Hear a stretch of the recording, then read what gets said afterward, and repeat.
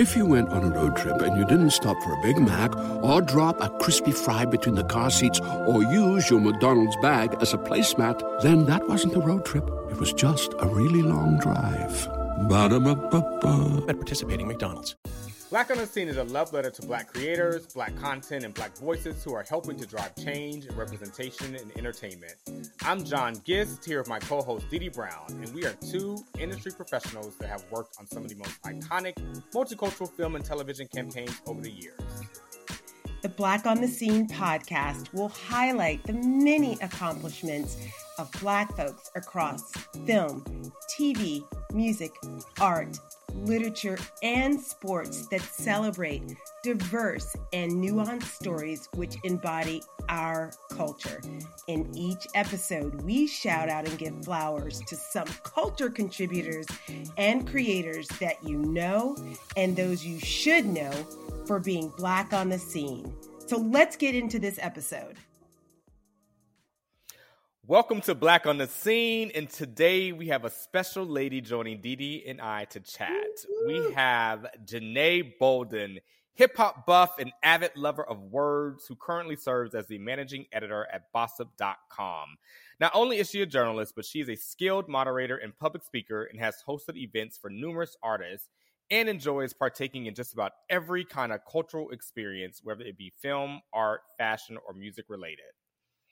Janee originally hails from Birmingham, Alabama. Girl, I'm from Montgomery. We got something else in common. Mm-hmm. But her childhood was spent in College Park, Georgia, Brookline, Massachusetts, and Iowa City, Iowa, before attending college in New York City. She graduated magna cum laude from New York University with a bachelor's degree in English and a minor in Africana Studies. She also earned her MFA in fiction from NYU's creative writing program before launching a career as an entertainment journalist. She has worked at some of the top hip-hop music outlets such as SOHH, XXL, The Source, and Vibe.com. And she has interviewed literally the who's who of the entertainment and music industry, including Miss Jackson If You're Nasty, The Game, Young Jeezy, Pusha T, 3 6 Mafia, Nicki Minaj, Wiz Khalifa, and many more. And she represents for the natural hair sisters like me with her Curly Mob lifestyle brand.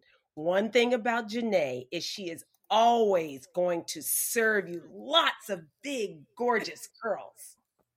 Damn right, Dee Dee Brown. I've known Janee just as long as I've been in the industry, and she has always been the warmest, funniest, realest Black journalist I know. I can always guarantee a good time when we cross paths, and I'm so excited to welcome you, Janee Bolden, to Black on the Scene. Thanks, guys. I got to update my bio. I'm actually the senior content director at Bossip and Global Grind now, so Danielle's managing editor. Just don't want to, confuse people. Oh, okay, good. Well, congratulations. Thank you. How you feeling today? I feel great. It's a beautiful day. I'm blessed to be breathing. You always got to look at the positives. You wake up and always say you're blessed, and it'll carry through. Sometimes you might feel a little shaky, but today I'm waking up. I'm happy. I've been productive. I walked the dog. I posted horoscopes on Bossip. Put on a face for you guys. Put on a face, looking beautiful. And the curls are popping. Popping.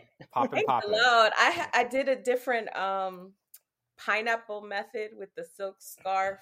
Of course, by the morning, the scarf is like hanging on for dear life. But Dee Dee, when you sleep on it wrong, it wake up. One side is like, I don't want to curl no more. The other side is like, I'm popping over here. You don't want to wash me because it's going to mess up the pattern. And that's exactly why I have the slick back and a headband on today, girl. It looks gorgeous. Looks and like my hair is slicked back too with my bald, look going on that I have. Yeah, you got that glow. Got that glow. Glowing. Thank you, Janee. Thank you. Okay, Janee, let's jump in. I'm so excited to talk to you. Obviously, we've known each other for such a long time, but I want to go back to the beginning of young little girl Janee, you lived in multiple areas, but like, I let's did. talk about who you were as a young girl and what that journey was like as you were figuring out who you were and figuring out what you wanted to do as an adult for a career. I would say a lot of it has not changed at all. I was a big nerd. I love to read. So from a very young age, I wanted to be a writer. Like pretty much I was started writing poetry when I was like 4 or 5 years old. I was kind of, I was the only child for a long time. So I was like very isolated and I had a overprotective dad. So I couldn't play with everybody. It's kind of like my family's one of those, do we know their people families? Like, not to make us sound bougie, but yeah, it was like you definitely can't play with everyone. You can't go outside, go read a book, go to your room. Your mom's on the phone. Don't bother your mom. Go to your room. Music was a great outlet for me. I was like a huge Prince fan, so the entertainment journalism stuff started early too. I was super into Prince, Michael Jackson, was obsessed with like Apollonia. Like I saw Purple Rain way before I was supposed to, like got my butt whooped for it because I talked my mom's youngest brother into taking me. And he made me swear I wasn't going to tell. And I told, and I got a spanking for it. What else? My stepdad, who legally adopted me, so I always called him Poppy. It wasn't ever like stepdad. It's always Poppy. So he was super into music, and he's a musician. He's a dentist, but he also played the piano, and he had been in a band when he was in high school.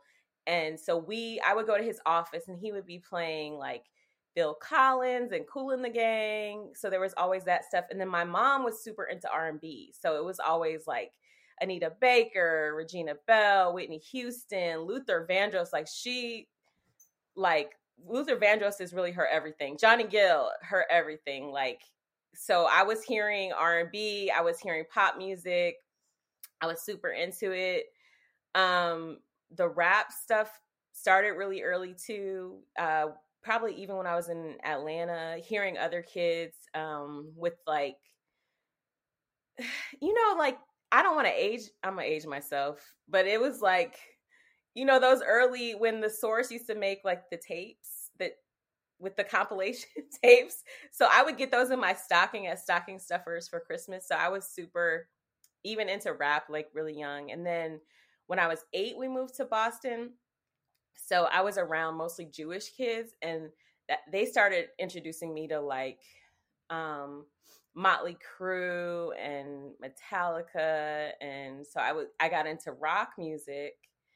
And then when I was 12, we moved to Iowa, which was like really hard, very isolating. And I would just shut myself away and listen to hip hop. Like when Dr. Dre The Chronic came out, like I just was in the room writing down the lyrics to memorize the lyrics. So all those early projects, Nas, Wu-Tang Clan, all of that stuff, I was like super geeked out on that because honestly, there was like no Black culture in Iowa. So I had to kind of like create it in my own little world, and it was a tough time, but like I kind of stuck to what I knew. Reading, I always read a lot of Black literature. My mom, she has her PhDs. She's a sociologist, and she had all these books. So I started reading like all of like the things that I ended up having as required reading for my Africana Studies minor. I actually had read by high school because my parents just had all that Black literature in our home. And I did really well in school. I was a nerd for sure there. Like my parents they were really big on excelling. So if I brought home a B, it was like, what are you doing? Do you need to do extra homework? Or what's distracting you? That kind of thing. But I definitely had realized I was pretty smart. So I kind of would like, once I was a little bit older, I would kind of hang out with a crowd that was doing a lot. And then I would still do really well. I would still do really well in school. So I was like, all my friends are like failing or going to the alternative high school. And I'm over here like straight A's, but I would get up in the morning and like do my homework, write my papers. I actually was up early to roller set my hair. If you went on a road trip and you didn't stop for a Big Mac or drop a crispy fry between the car seats or use your McDonald's bag as a placemat, then that wasn't a road trip. It was just a really long drive. Ba-da-ba-ba-ba. At participating McDonald's. So while my hair was roller set, I would be like doing my calculus homework. But yeah, I would say I always knew, I didn't know I had an entertainment career ahead of me, but like when I was in Iowa, there was not a lot for me to look forward to, except for like when Alvin Ailey would come to town, because our city was where the University of Iowa was. So we'd get Alvin Ailey, we get the Harlem Boys Choir. And then I had a Vibe magazine subscription. So when that would come, that was like huge for me. Every day after school, I would come home and watch BET. So I like knew all of the songs. I was on the dance committee. So I would always be trying to make sure that and when I say we, it was literally like 10 Black people in my whole school. But I want to make sure we had a few songs. It wasn't about to be all, Stairway to Heaven and, we needed some BBD, we needed some TLC, and I would be kind of radical, trying to throw Paris on the list, like, like some like West Coast, a little bit of gangster rap. And sometimes they wouldn't play that stuff, but they usually, whatever the DJ had, they would play a little bit of rap music for us. But so you were in Iowa, and so at what point did you get to College Park? Because that's like black, right? And then so I was like really young in College Park, and that's when I was super into reading. And I remember being in daycare, and the ladies were like, "Well, where is she gonna go to school?" Because I literally always had my nose in a book, and I think they were like, "How is she gonna survive Tri-Cities High School?" Because for like elementary school, I don't know if you know the Meadows. I know you're from Atlanta. I don't know if you know the Meadows because it doesn't exist anymore. Yeah. But I lived off of Old National. Like if you know where Camelot isn't any good anymore. But like in the 80s, it was like a poppin' condos. Like Dominique Wilkins' brother lived down the hall from us. Like we had a condo in a fairly nice like the complex, and the Meadows was walking distance from, where I went to school, and they had a talented and gifted program. So initially they had talked about skipping me, but they ended up just sending me to this talented program where like we would go learn about Albert Einstein, like, a couple times a week, play with brains. Like, I don't know. It wasn't a very structured program. It was just kind of like the teachers had figured out that I was bored in first and second grade, and I would start talking to the other kids. So they were like, we're either going to have to skip her or put her in this talented program. So they did that. But I would say I moved by third grade, so I didn't fully get the Black experience. We went back to Boston, which my mom got her PhD from BU. So we had been there when I was 1 year old, so I was 4, and then Atlanta was in between 4 and 8. So it was a culture shock for me going to Massachusetts from Georgia. I remember my mom used to overdress me, like, because she was just worried it was so cold, and she would put like tights, and I would have like wool sweater, wool pants, and I'm allergic to wool, but we only found this out because she's like overdressing me, and I would get to school and I'm sweating and itching, and the teacher had to like send my mom a note like, it's not that cold. And she can't wear wool, by the way. Like I would come home and I'm all scratched up. And it was tough at first, but it was a really small school environment in Boston. So that worked great. It was like a great program. Shout out to Lawrence School. Like I know you guys follow me on social. So I still am friends with my elementary school friends, like probably I have a closer knit group with them than my high school friends. And then even to some extent, I have a few college friends who like I'm still cool with, and also they're also in the business, so it's like we've stayed in touch because we see each other all the time. Well, speaking of college, like let's talk about how you made your way to New York City Oh yeah. and NYU, which is the exact opposite of like where you were coming from. Talk a little bit about why NYU, getting in, your time in New York. Yeah. Well, getting in, I actually, so in high school, my senior year, I dated a basketball player and he was getting recruited everywhere. But I actually had more interest from colleges than he did. I was a National Achievement Scholar, the only one in my state the year I graduated from high school. So I literally could have went anywhere. I applied. I knew I wanted to go back to the Northeast and I wanted to be at a liberal arts school. So I applied to like Brown, Bryn Mawr, Amherst, Wesleyan. I did like the first part of the Harvard application, but I didn't like it when I went to go visit there. So it was like a weird thing where I still got the acceptance letter from the Harvard Black Students Association. It was like weird, but it all boiled down to a combination of I had like a fabulous visit to NYU. The tour guide like sold it, and it was almost like foreshadowing because I ended up becoming a tour guide, like they call them admissions ambassadors for NYU. So like I had a great tour, and then I also like we went shopping, and it was raining the day I visited NYU, but I still like something inside. I'm very intuitive. So I just like felt like, oh, this is it. This is the place. And then when the National Achievement announcement came, I almost switched because I got more colleges offers after I got that, and they were full ride offers. So I was like, I don't want student loans. Like Howard offered me a full ride. So I was like, I'm going to go to Howard. Like I've heard all these amazing things about Howard. All I knew was after 6 years in Iowa, I wasn't living in the Midwest like ever, never, ever, ever again.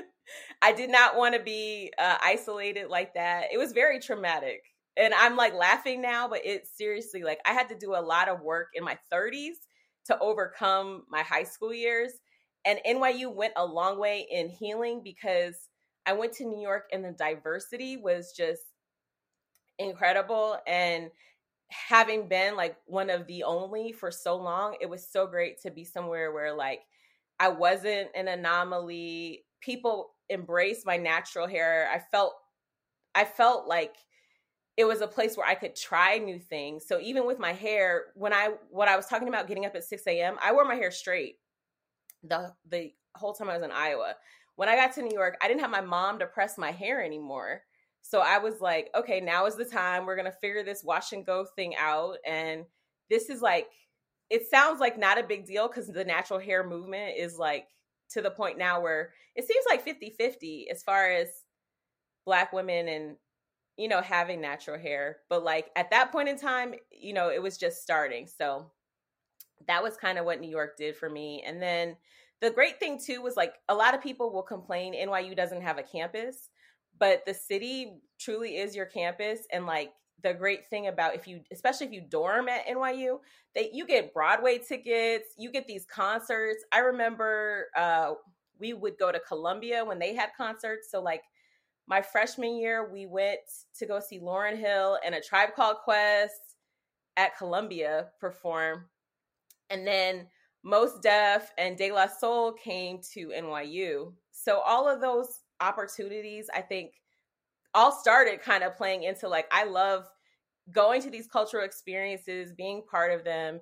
And New York, NYU really contributed to me, like being part of that. Like when I got to NYU, I still wanted to be a writer, but I was like really concerned that writers are poor because everyone will tell you, like when you tell people you want to be, oh, that's a nice hobby, but like, what do you want to do professionally? And often in New York, they are poor. It's so expensive to live here, right? Yeah, well, now it really is, but I lived in Washington Heights. Once I moved out of NYU housing, I lived in Harlem and Washington Heights. And when I lived in New York, we figured it out. Actually one of my friends from high school moved to New York. She and I became roommates. We had a 3-bedroom on 164th between Broadway and Fort Washington, and our rent was like $1,400. So really cheap, and we had a really nice place, and the subway was within 2 blocks, and 4 blocks, and I worked at NYU after college because I went straight to get my MFA.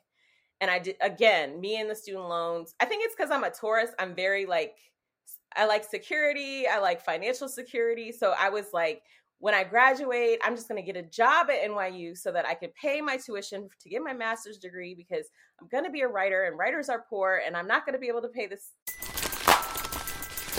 Everybody loves McDonald's fries. So yes, you accused your mom of stealing some of your fries on the way home.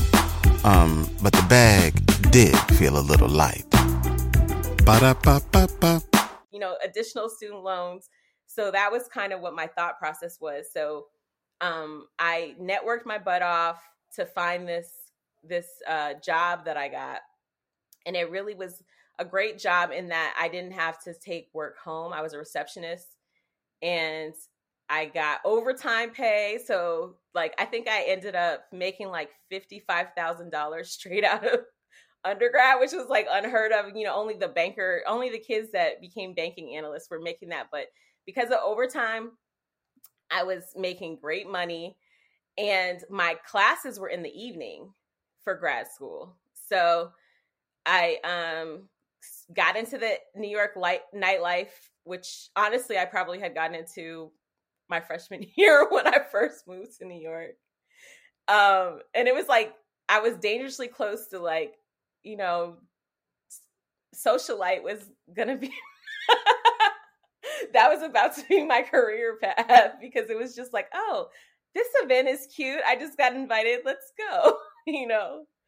But that makes sense, Janee, because it literally is what life is like as a music journalist and being in entertainment. It's you were interning before you were even interning. Also just thinking about you being able to socialize, get up and still get your schoolwork done. I was like, that is the life of an entertainment journalist. 100%. But I think it contributes to I don't know if you guys are like this too, but when you're not doing 3 things at once, don't you feel like you're being lazy? I literally cannot just focus on one task. I always have to be doing. Oh boy! I'm always multitasking. Look at Didi's face. Am I reading you?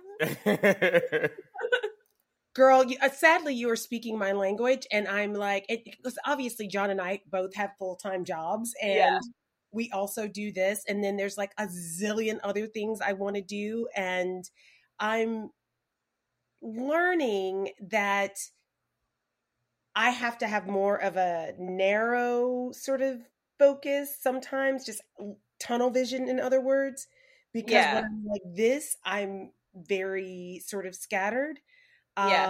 So oh gosh, the ebb and flow of that is something insane. So what usually ends up being sacrificed is my personal life. I'm going on a date with my boyfriend and I don't know how long, and he was he's like, I'm like, boyfriend, what's that? I'm sure my boyfriend says the same thing. What's happening here? We're together. He's like, could you move one of these laptops out of the bed so I can get in it? One of the laptops, dang, you might be worse than me. Don't ask. But Janee, so I want to talk about. So you still have this desire to be a journalist, and you wanted to write, but you were like, I don't want to be poor. So what were you? You get your bachelor's, you're in school for your master's, you're working as well at the school. Are you writing in between any of this? Did you get a little writing gig? Yeah, so anywhere? The thing about when you're getting your MFA, you have to do a thesis. So I was working on a thesis. I was doing a short story collection, and it was actually really musical. My thesis was a series of short stories that all revolved around Outkast songs. So each song, and I had a really lyrical. Send me that today. I want to see that. Read that. Oh my God, I love that. I actually got one of the stories published in the Best Black Woman's Erotica of. I forget which volume. I think volume 4 or something like that. Which my mom was like, "Why are you writing smut?" Like, I think people today is like, to this day, because she thinks like gossip. She's like, gossip. She's like, why are you still writing smut? Like, I think it's a different kind of smut now, but Wow. it was actually one of my mentors, Samia Bashir. She's a poet, and when I was at NYU, I met one of the grad students. His name was man, I'm gonna mess up his name. Ali Quran Lansana, I think is the pronunciation. But he and Tony Medina and Samia Bashir were working on this anthology of Black writing. So it was like short stories and poetry. And they asked me to be their editorial assistant. So myself and Laini Madbudi, I don't know if you know her, but her father is from Chicago. And I like, why is his name? Don Lee was his name. He changed it to, I forget, but Madbudi is their last name. But Black nationalism, they were very like, her dad was super involved in that. So the two of us were editorial assistants for this trio of poets.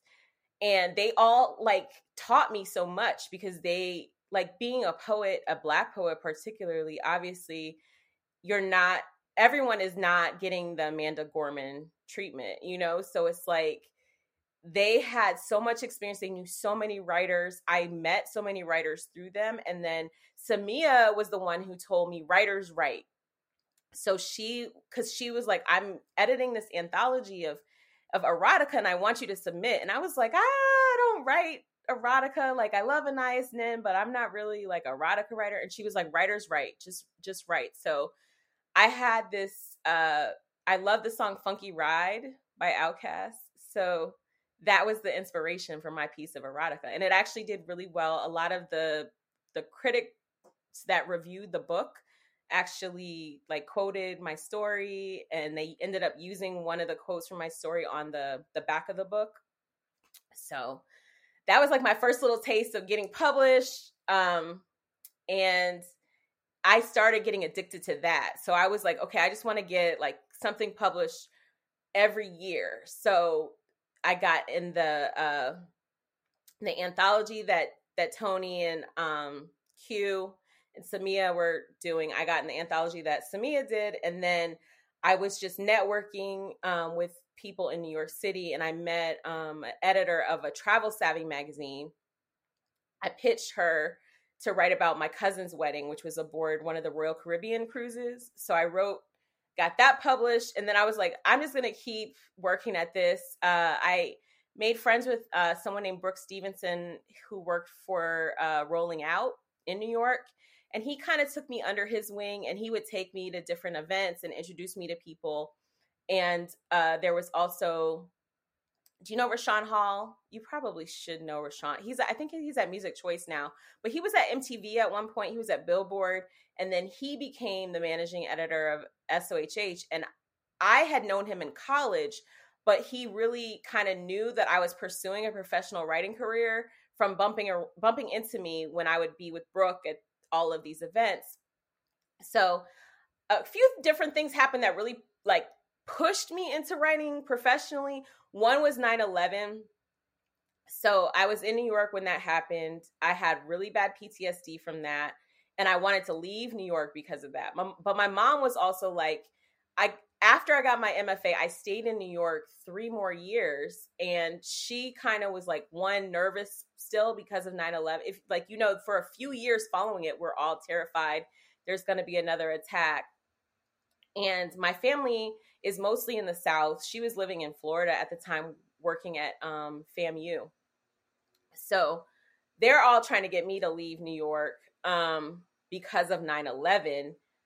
And I personally was just having a hard time focusing because I was in the streets all the time. I was at every party. I was getting drunk, you know, living it up in my 20s. So I was like, okay, I'm going to have to move to go focus on writing. So I left New York in 2005 to focus full time on my writing, to work on a novel. And I had been pitching my short story collection. I actually, I don't know, Toni Blackman, she's a writer. she had referred me to her agent. So I sent her a collection of my stories. Her agent gave me really good constructive criticism. She was like, right now, short story collections are not selling. If you can find a way to like make this into a novel, you know, so the hope was I was going to leave New York, work my thesis into a novel, pitch it to the agent again. And then by that time I had actually met John McGregor. He's an agent, and he was like really confident in me. And he put a lot of, you know, he just really believed, and he was like, you can do this. Like he already knew who he wanted my editor to be. He just was like, go leave, work on this book, and we're going to sell this book. So I leave to go do this book, and I'm gone. I left New York in August of 2005. In October. So 2 months later, Rashawn Hall reaches out, and Who needs an alarm in the morning when McDonald's has sausage, egg, and cheese McGriddles and a breakfast cutoff? Ba-da-ba-ba-ba. He was like, I'm over at SOHH now. We need a writer. Are you interested? So I was like, yeah, of course. So literally threw me, like, I say yes, and within like that day, I'm like interviewing Ron Browse, the hip hop producer for SOHH. So from there, they were giving me, I was writing 2 stories a day for them. And then they were like, hey, can you do this column, Player Watch? So I started doing Player Watch. And then next thing I know, the editor from XXL, Anselm, it was Anselm Rock at the time. Well, he was Anselm Samuel then, but he's at Complex now. That's why I'm sure you guys know him. So he reached out and he was like, I've seen this story that you did on Justice League for SOHH. We want you to do something similar for us. And I was like, oh, this is how it works. So you start writing one place, and then people see your byline, and then more people become your editor. So I start writing for Anselm. I'm still writing for SOHH. Then Ryan Ford, I ended up moving to LA because when I left, I left New York, moved to Florida with my mom, but I met a guy who lived in Atlanta. So I was going between Florida and Atlanta, and then he lost his job and he got a new job that was in LA. And he was like, I want you to come with me. So I ended up moving to LA after 1 year, and I'm out with like starting to meet people in LA. And I meet Ryan Ford. He's over at Kashmir now. But at the time he was like the West Coast editor for The Source. So I start writing, and at this point I'm now writing every month for XXL, The Source, still writing daily for SOHH. And I was making pennies. I was not making anything, but I'm in this relationship, and he was making 6 figures. So I'm living like a housewife. Like, he's going to work every day. I'm writing, and he's like sending me grocery lists. So in between me interviewing, like I'd be interviewing, I don't know, like Polo the Don or something.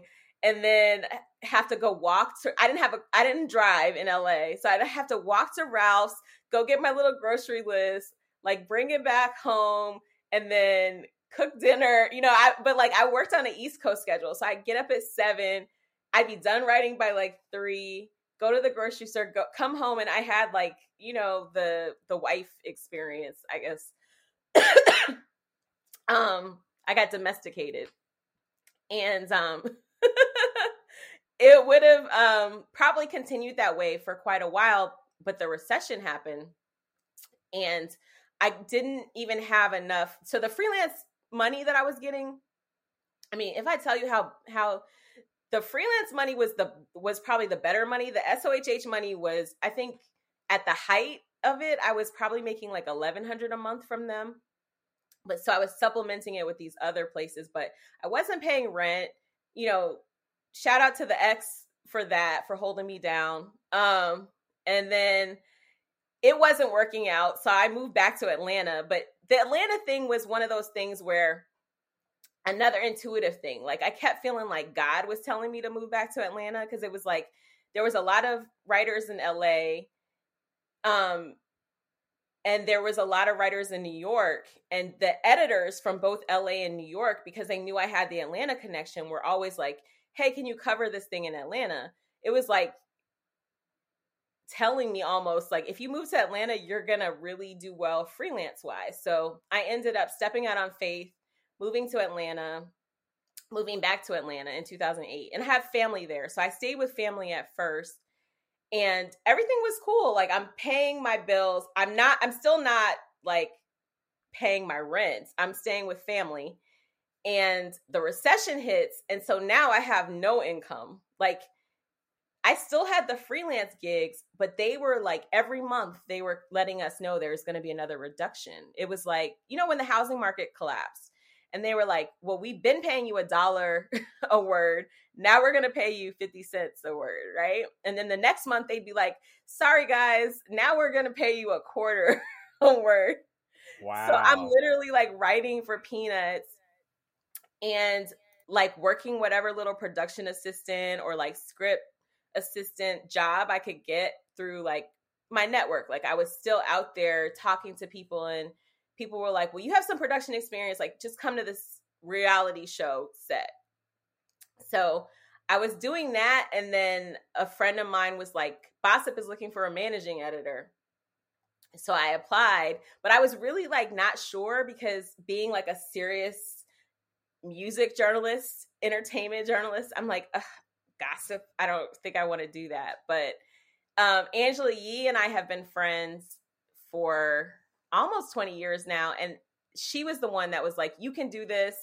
She was working in radio. She had just started working in radio, but she was like, I get tips all the time that I can't use because, radio and people, people actually know who's writing or who's speaking if it's radio versus like if I'm writing it. So she helped me out a lot, but I had a huge network of publicists by now, exactly how it works. Like, you get in there, you start out, no one, nothing, you get thrown in the fire and you figure it out. So I literally had publicists who were like, hey, my client, blah, blah, blah, blah, and then I started actually meeting talent. And then I would be like getting like the girl, my boyfriend, da, da, da, and I would be like, oh, okay. So as much as I was anti, it worked out really well. And I was really successful at it really quickly and kept getting promoted and promoted. But I got stressed out. I got burnt out within the first year of writing for Bossip. So I left after the first year. And my plan had always been to only do it for 1 year. I had planned to do it for 1 year and then like learn from Mar Frazier. At the time, she was the chief creative officer for Bolden Entertainment, which owned Bossip at the time. Interactive One owns them now. But Marv and I clicked like this, and she trusted me. She didn't want to be in the trenches in the sense of like the face of the brand or the person who was doing the interviews. So I did all those things that she didn't want to do, the TV appearances. And that's kind of how I became the face of Bossip. And I was nervous because I've always kind of been the person that gets along with most people. And it's a tough thing because before I came, the brand was really like, very like sharp. It's still sharp, you know what I mean? But like, I think I saw the potential for there to be something closer to like a People magazine, just where it could be like a better, I still wanted the humor to be there, but I just wanted there to be a lot more like love and also people. I like intention. I move with a lot of intention. So like I would go into these interviews and like I would know like the publicist would kind of prep me like, that the talent was nervous or the talent like the website had written something negatively about the person before. But I think I could be really disarming in terms of like when you're face to face with me, like you're not going to feel anything but like good energy. So that was an effort, like I went to every interview. Like I remember one of my early ones when I was with Bossa was Farnsworth Bentley. And he was like, oh my God, your energy. Like, he was like, I don't trust, journalists, but like, I like something about you. Like, I just love. And same thing, Tamika Foster was Tamika Raymond at that time. Like, she was in that marriage with Usher. And there was, she was catching a lot of heat. And I was somebody who we still would report things about them. And she would call me and she would be like, Janee, like, and she would talk to me for like an hour. And I just would just hear her out. I might not even change anything about what we wrote, but I would just hear her out. And so I think that kind of went a long way with helping us kind of make the brand more like talent friendly and make it more just grow it. So it wasn't in this place of like just being sharp or just being daggers, that it could also just be like a fun place to get your news and a fun interview. And John and I can, excuse me, co-sign on that, because that's one of the things we love so much about you is how kind and warm and generous you are, and just always a smile, a big hug with lots of hair on your cheek. And I just want to first shout out Angela Yee, who is also killing it right now in the game. And I love that you talk about how long you all have been friends and this network of amazing relationships and that you have that help propel you to the next place. So you weren't getting formal mentorship, it feels like. What you were really doing is just doubling down on your amazing network of creative people, business people, and culling it all together. And I'm curious to know, because that is very strategic. How did you learn sort of that strategy? Because networking really wasn't a thing the way it is now. Yeah. It wasn't as busy then as it is now. Okay, NYU is gonna love this interview because because I have to credit NYU. So the job that I had that helped me pay for grad school was actually at the Stern School of Business, and I worked in the Office of Career Development. So I was like learning from the career counselors, and like one thing, and you hear it everywhere now. Like I've heard Issa Rae say this. I've heard Cody Oliver say this, but everyone will tell you like that networking peer level is so much more important than networking, like, whatever that is vertically. So I think that's where I learned it from. And I was around all these business students. So like, even though I was in school for something creative, I'm like around really like brilliant, people who work in like consulting and finance and like helping them, because they would come into our office and like, I was the face of the office then. So it was like I would sometimes be, while the people are waiting for their counseling sessions or whatever, I would be the person like they would kind of like vent to, or, vice versa. So, I think that's kind of where it came from was, I learned that about exactly that, networking it like super early in my 20s. And it wasn't even something that I necessarily like was that conscious about. It was kind of naturally happening because I was in a position where I was going to meet people a lot.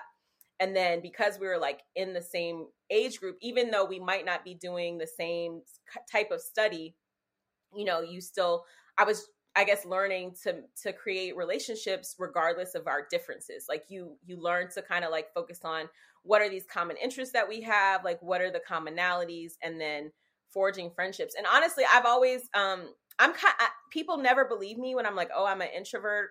Like I think naturally I kind of am. And it was, but I always have been the person that had a lot of relationships, like even like elementary school, like when your mom is like, okay, you're going to have a birthday party, you can only invite 7 people. Like that was always my worst nightmare, was like only being able to invite 7 people to something, because like I just always would have only one or two like really close people, but there was always like a big group of people where, but this person did this for me and this person did that. And like, I'm very connected it goes back to my intuitive side. So like,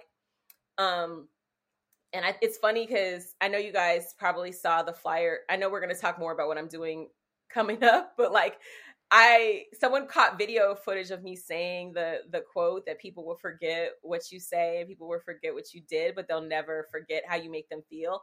But like literally ever since I've heard that, like that's something that means a lot to me. Is like you never want to make people feel negative. Like you always want to be connoted with like this positive feeling, and it works. And it's made an impression on me, not just me making other people feel good, but like every part. Like I'll never forget Romeo Miller giving me a hug. I had a tough day. I had to come to Bossip after getting some tough news, and we had the cast of Growing Up Hip Hop, and it was like the first season. They were over at the office, and the publicist was introducing everyone, and Romeo's like just looked at me and he was like, "You need a hug," and he like gave me like this big hug, and like it made such an impression. And obviously I said first season of Growing Up Hip Hop, so you know that was like years ago, but like stuff like that, like I don't forget it. You know, I don't expect anybody else to forget it either. So, you know, I'm just big on that.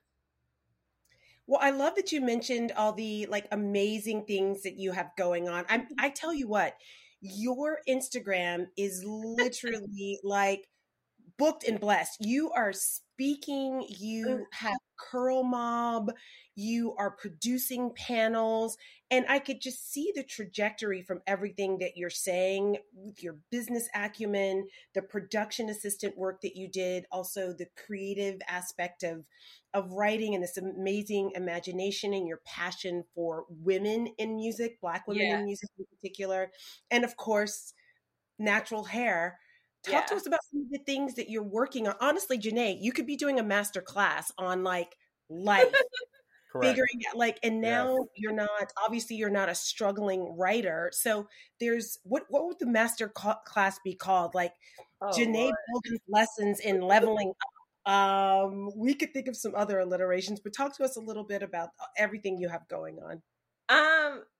I think it's funny because people see all this, but I've been in the middle of a pivot for the last few years.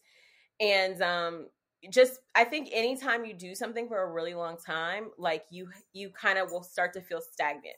So I think it does get tough when you reach a certain level where you're making the money that you like always dreamed of making, but you know you can make more, and you also know like you can give more, you can do more. So I think that's kind of where I am right now.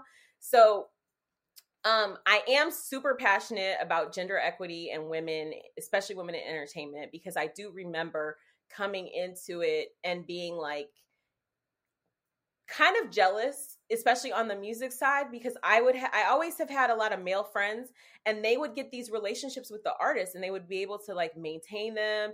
They would get invites to like come backstage and to come to shows, and I get the invites now.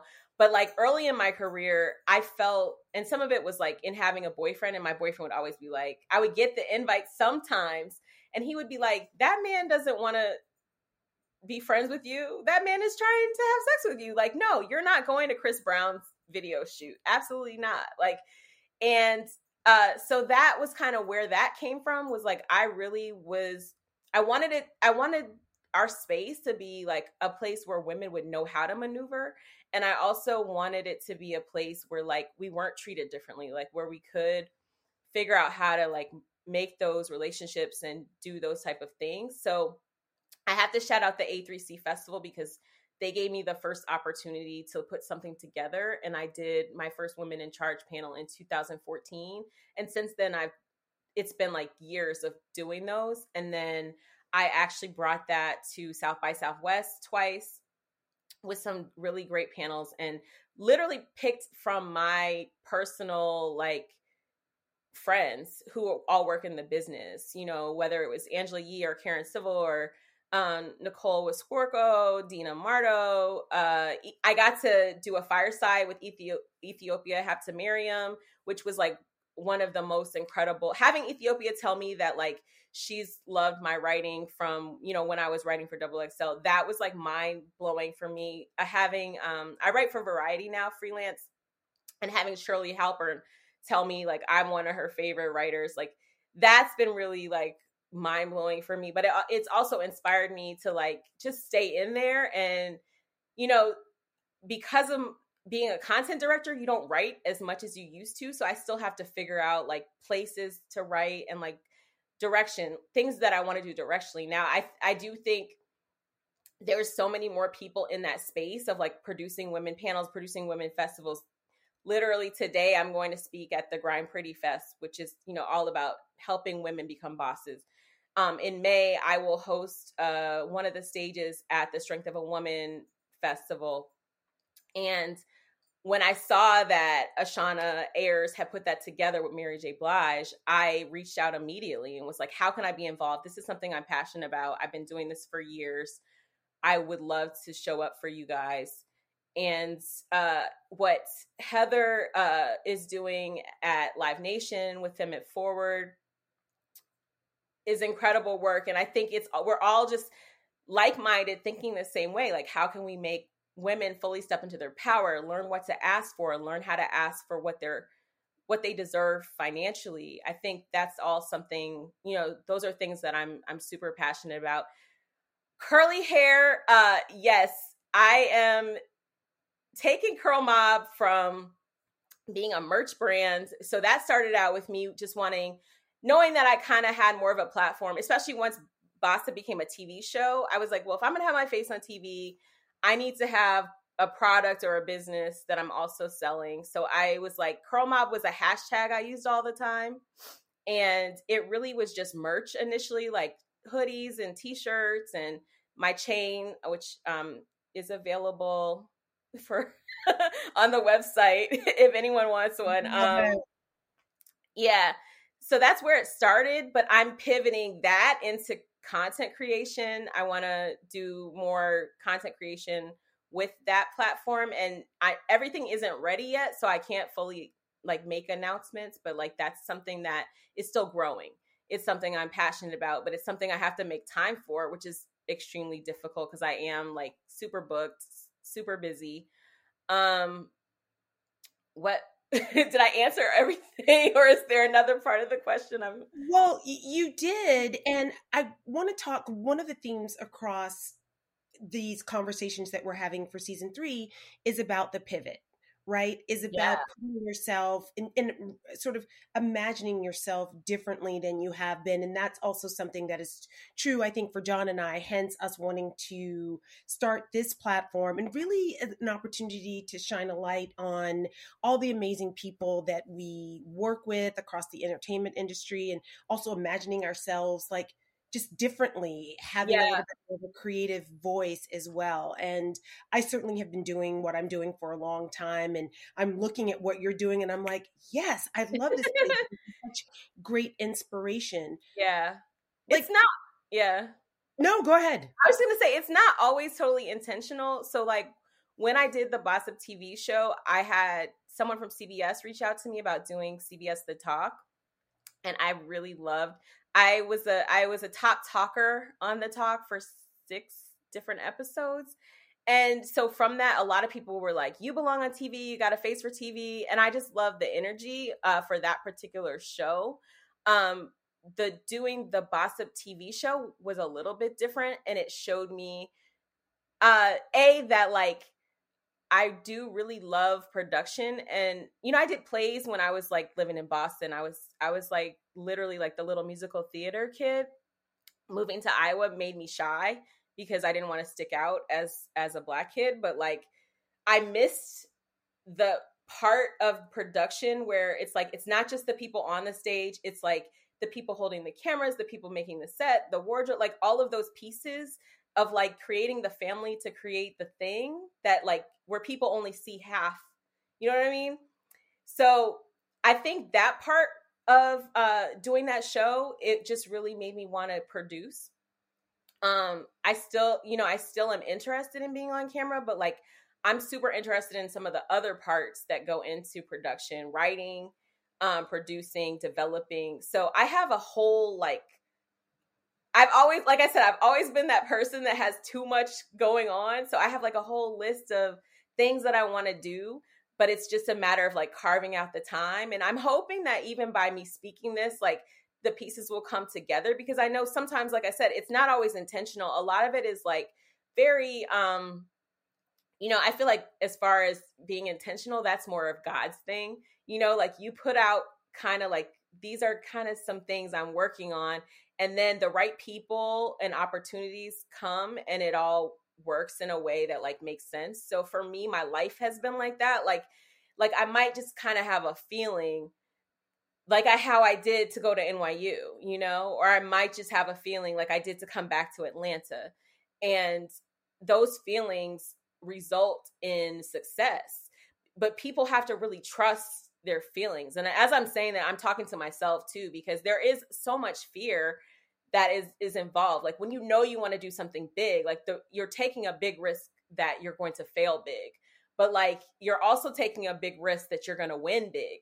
So it's worth the risk, but it's so much easier to say than to actually do. And I'm definitely talking to myself because, like I said, financially, having the security of a full-time job and having a company out there that has a huge name and has a huge following makes it really hard sometimes to leave. And I know so many of us are in these positions, whether you're, you're on the publicist side or you're the, even like the talent side, you can just continue to play it safe and do what your agent tells you to do, or you can start your own production company and you can create, your own shows, or a la Abbott Elementary or whatever you have, whatever you say. But like, it's not the easiest thing. Like all of us are in these positions where we want to do things and we might have a little bit of money to do them, but like some of these things take a lot of money. So whether, we're not all like in the Kickstarter headspace either.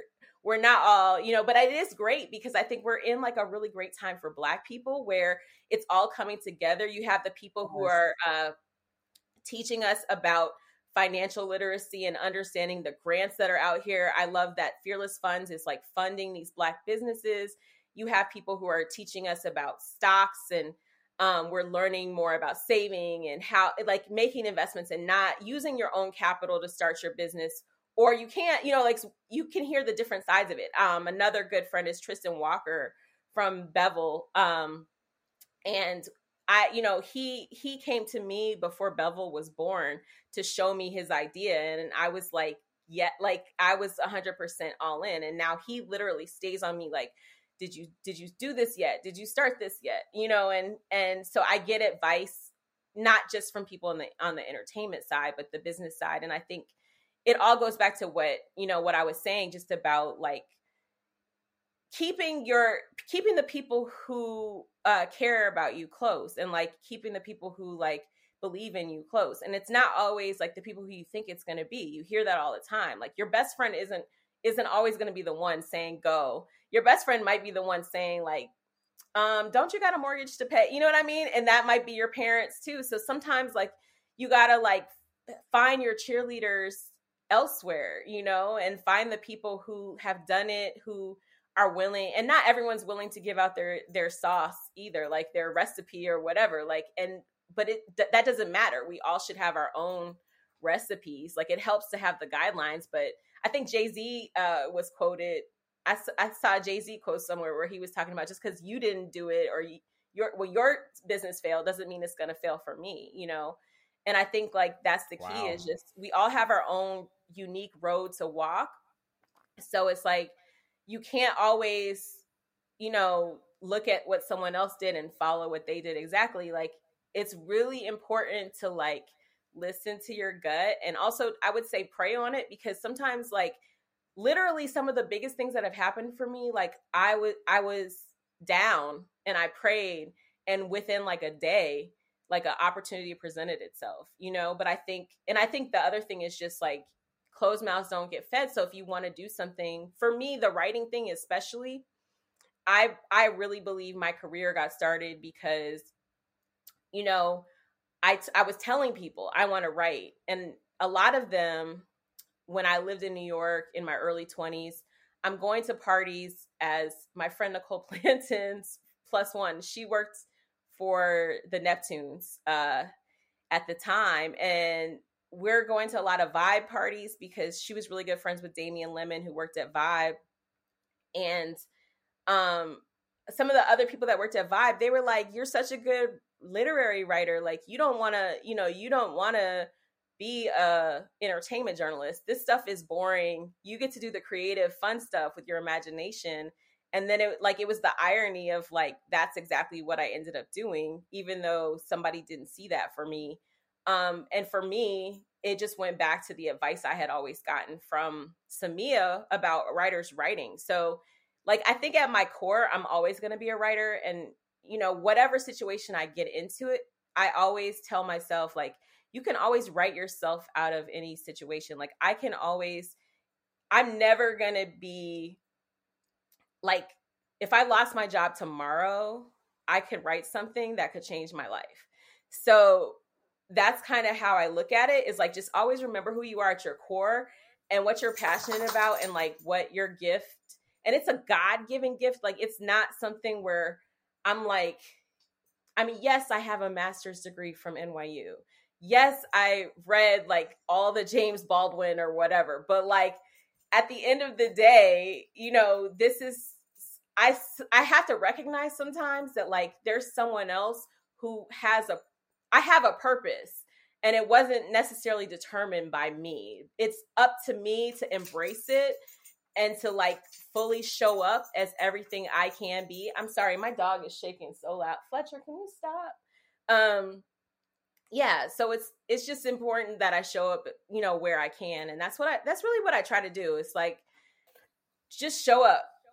And you have been showing up and showing out. I've loved hearing your journey, because again, I think that knowing you for so long, there's been like now this new awakening. My eyes are opening a different way of how I see you, and I think that's just such a beautiful thing. You've already had this light about you already that I always just gravitated towards, and I was always just felt trusted in outside of this work, just like this life. And I see that now in your story, that you literally you're just an amazing individual. And I really want you to know that Black on the Scene, Didi and I, we really support you. We really see you. We really, we're rooting for you in everything that you do. You are one of those trusted journalists who just gets it honestly, gets it to the right way. And we just really want to continue to support you in everything that you're doing. So I'm excited to hear about all the opportunities and your panels and moderating you're going to be doing, and everything to that. And I appreciate you guys, because you guys have both looked out for me like multiple times. Like, I literally have been like, there's people who I wanted to meet that like John, like it like literally that quote where it's like, the people who speak your name in rooms that you're not in, like that's you. Like, I appreciate you. And that's real. And that's so real, because again, it's like you're just so good, right? And it's like, I know you're not going to ask the crazy questions, and what I mean? Like, it's just going to be, it's a trusting warmness about you again that is just that it literally illuminates you. So shout out to just who you are. And shout out to your education. Shout out to your dreams and your ambitions. Like, your parents, oh, right? Yeah, it's just your socialite life. You're like back in the day in New York. Like, I just love hearing just your journey, because it's such a beautiful thing. Just like, this is the Janee TED Talk, like, of just like life lessons that I'm like writing stuff down. Like, right, Didi and I are writing stuff down. But as we close on this episode, Didi and I, we really created this platform, Black on the Scene, to just shine a light on people like you, Janee, that are in the industry, that are working, that are grinding, that are following their dreams, and showing that, you can do whatever you want to do. You can be a content creator. You can be on The Talk, and you can write, and you can do all these things that you've done. And that is our love letter to this Black entertainment space, our podcast, us shining a light on all these great, amazing people that we've come across. And we want to ask you, Janee, what is your love letter to the Black entertainment space? My love letter to the Black entertainment space, I would definitely say that it's my work. Like, I definitely try to, to tell these stories and like make it not about me, but like about, and for a long time, I thought it was to my detriment. You know what I'm saying? Like, I enjoyed being a person who was behind the scenes and not the focus, you know, and it's really more about telling the story of the talent or the story within the story, you know. And I've really enjoyed like the conversations, not just with the actors that everyone knows, but like sometimes the directors that people don't, or working on doing interviews with documentary producers or directors. Just I like the inner nerd in me. Like I think I'm just super fed by the art of it all, you know. Like one of my favorite interviews will always be the one I did with Barry Jenkins. And we could have talked for hours, you know, and that, like, in hindsight now I'm like, I should have shot my shot, because that was a conversation that was like the intelligence level that was there, you know, was just like mind blowing. He's such an incredible director. So like, you know, Barry Jenkins, incredible interview, Shaka King, like the talent level like that's going on right now, like it gets me really excited, and it makes it hard sometimes to like think about leaving the journalist side of it, because it's like at this point, like I get to talk to every amazing talent, amazing director that's coming out with these projects. But, you know, I also am inspired to create. So I think that's really just at the end of the day is always going to be my love letter. It's just whatever work that I'm creating, you know, and however I choose or am given the opportunity to illuminate Black excellence. That's exactly it. You know, I love us. And we love you. Yes. Janee, you always have a cheerleader in us. We thank you so much for your time, your light, your warmth, your passion. We see you, we support you, we love you, and thank you again. Thank you. Thank you so much to our guests and to you for listening to this week's episode of Black on the Scene. We'd love it if you'd leave us a rating and review, plus share your own love letter for Black entertainment, and follow us on all social media platforms at Black on the Scene. See you next time.